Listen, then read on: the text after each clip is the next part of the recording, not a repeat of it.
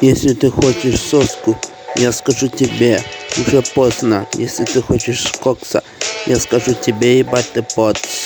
Если ты хочешь соску, я скажу тебе, уже поздно. Если ты хочешь кокса, я скажу тебе, ебать ты поц. Я в Софии, это столица, очень яркая и красивая. Болгария моя жизнь очень быстро, не нужно торопиться.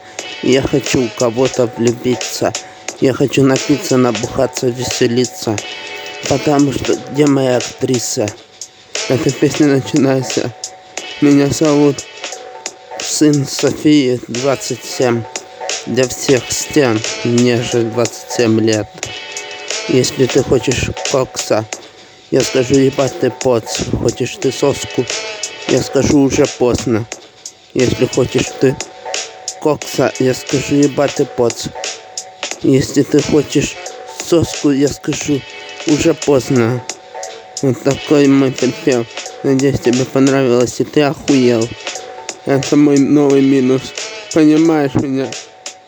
Лимузин едет, не пускай. Бензин я спиздил еще вчера.